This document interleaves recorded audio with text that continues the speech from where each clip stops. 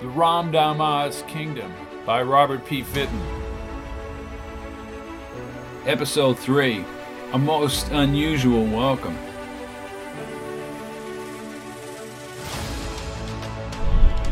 The sun had indeed warmed the desert to well over 100 degrees.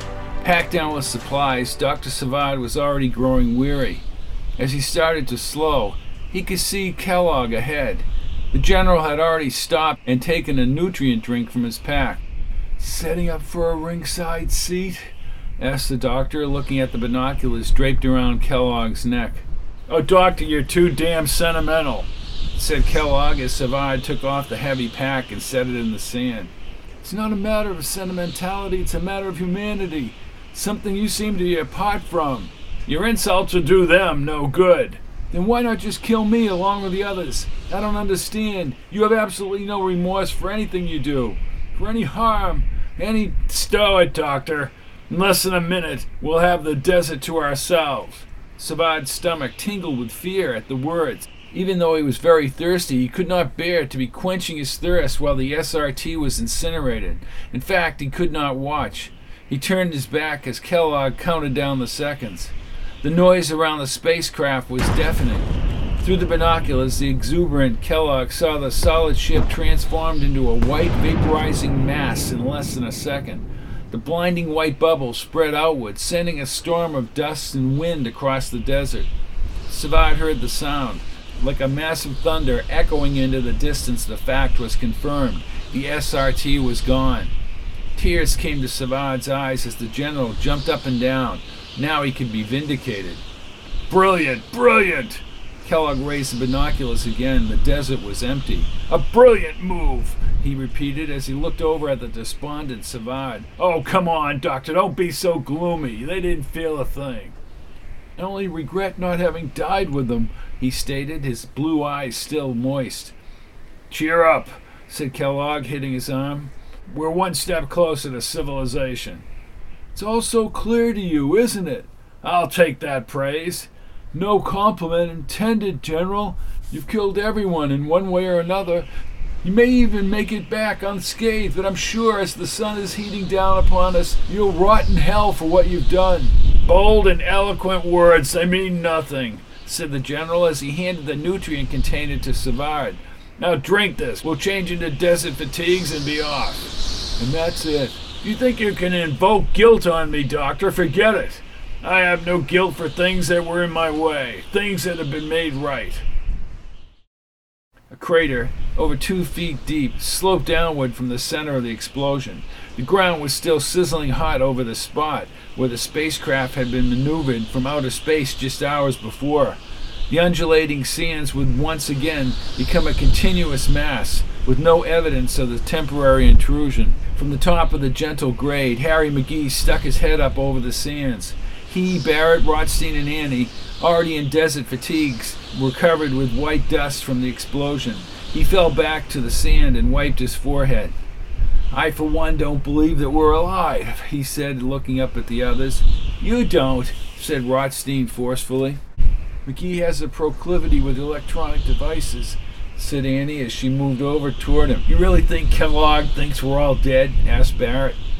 McGee, his lip curling upward, looked across the sands at the distant mountains. "No doubt he's taking great satisfaction in our demise," he said, raising the binoculars to his eyes. "I only hope he hasn't killed Savad." "You see anything, McGee?" asked Annie. "No, not yet," he said as he turned up the power. "I can see sea cliffs in the distance. How far did Mesmer say they were?" "Almost 16 miles, answered Barrett. "Mesmer, another casualty." "That," began McGee, "is a long way to go. 16 miles. Wait, I see them," he said. The two figures came into focus within the wavering heat. "He's forcing Savad to march. Strange, I thought he would have killed him," said Rothstein. "I'm sure he thinks the doctor can help him at this point," guessed Annie. McGee set down the binoculars and looked over at the others. "I'm going after them." "And do what?" asked Barrett. "It's still hot out there and probably going to get hotter," explained Rothstein. "McGee, please, let's all go," Annie said, holding his wrist. "No," he said as he shook his head. "When they get to the top of those cliffs, I can make my move. I can get him when he goes down the other side." McGee, you can't go. I won't let you go, said Annie. She literally grabbed onto his body.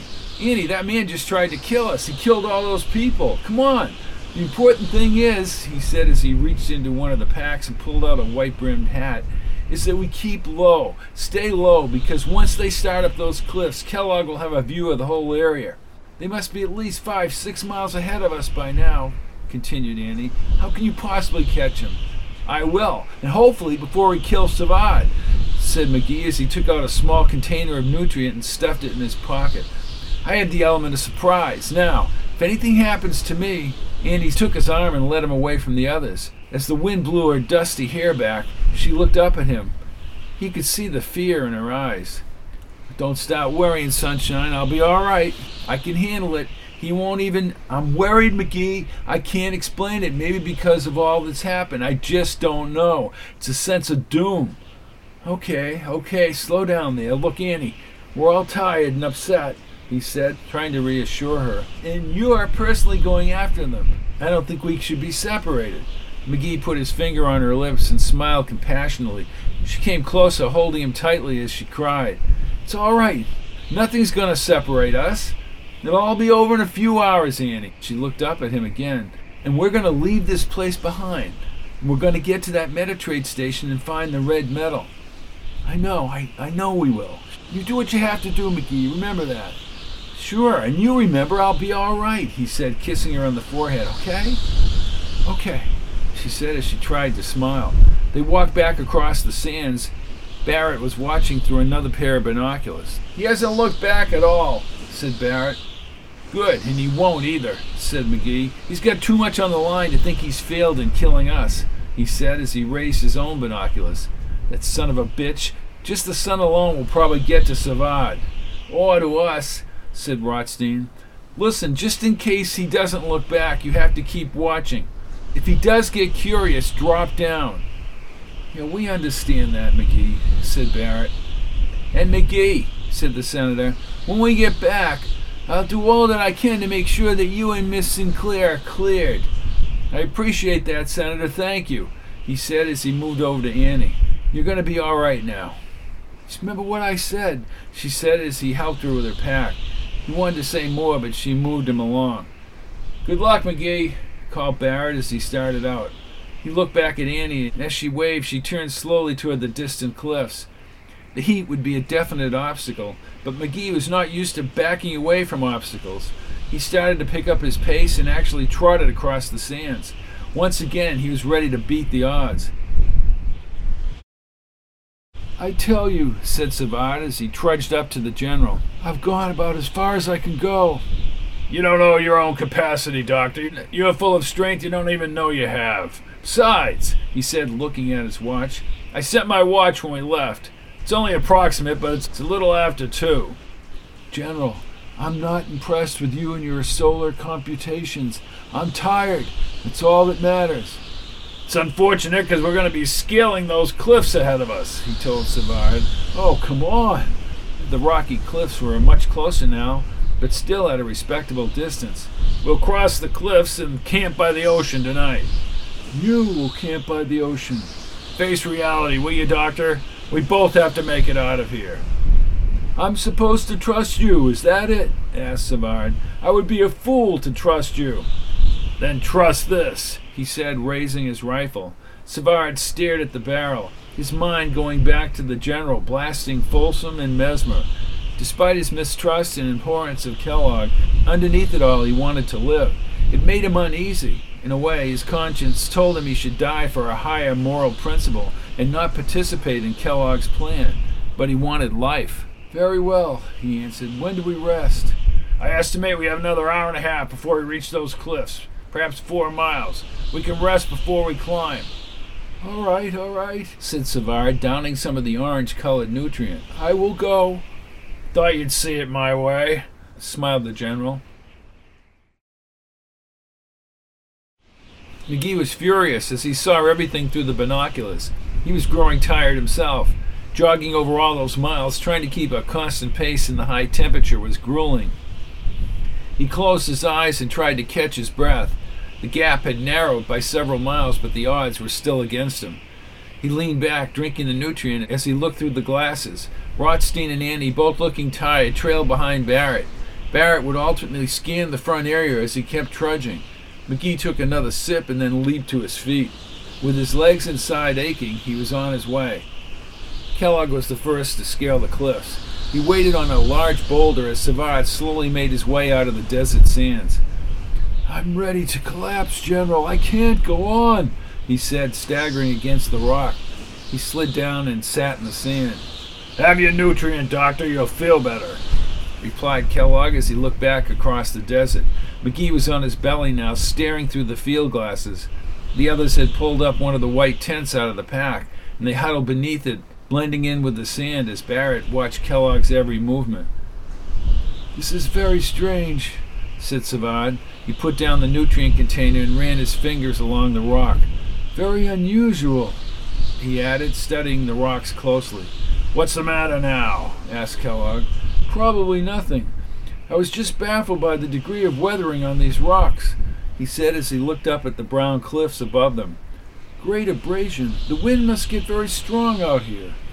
"I would advise you to stop your studies, Doctor, and eat while we rest. You're going to need all your strength climbing these cliffs."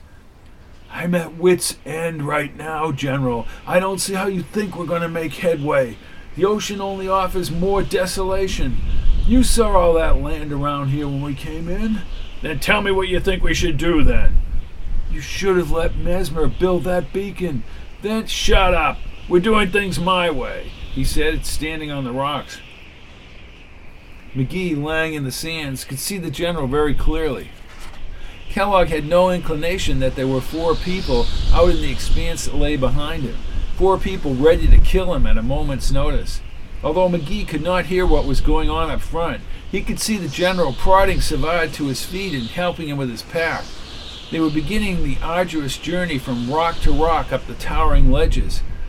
McGee was poised and ready. Kellogg, having the superior strength and stamina, soon moved up the rocks ahead of Savard. He was thoroughly convinced that the doctor would not dare venture away on his own. As the general finally scaled the cliffs, the enormous span of blue ocean was coming into view. To his surprise, the cliffs themselves extended on a relatively flat surface for several miles. The plain on the far side was still very dry and devoid of life and stretched for at least another 10 miles into the ocean. For whatever reason, Kellogg was ecstatic. "I see it! I see it!" he called to Savard. The doctor was less than enthusiastic, more relieved that they were nearing the top and would be finally able to rest. He could see Kellogg lifting the binoculars behind him. The doctor had an excellent view of the sandy beaches in the distance. They would make it to the water's edge by that evening, he thought, believing their rescue would be imminent. "What do you see?" called the winded Savard. "Suppose the rescue party is already on shore." "I see the ocean, you fool," he said as Savard came up over the top. "Oh, so you do," said the doctor, taking off his pack. "Rest easy, Doctor. The worst is over. Another 10 miles or so and we can rest for the night."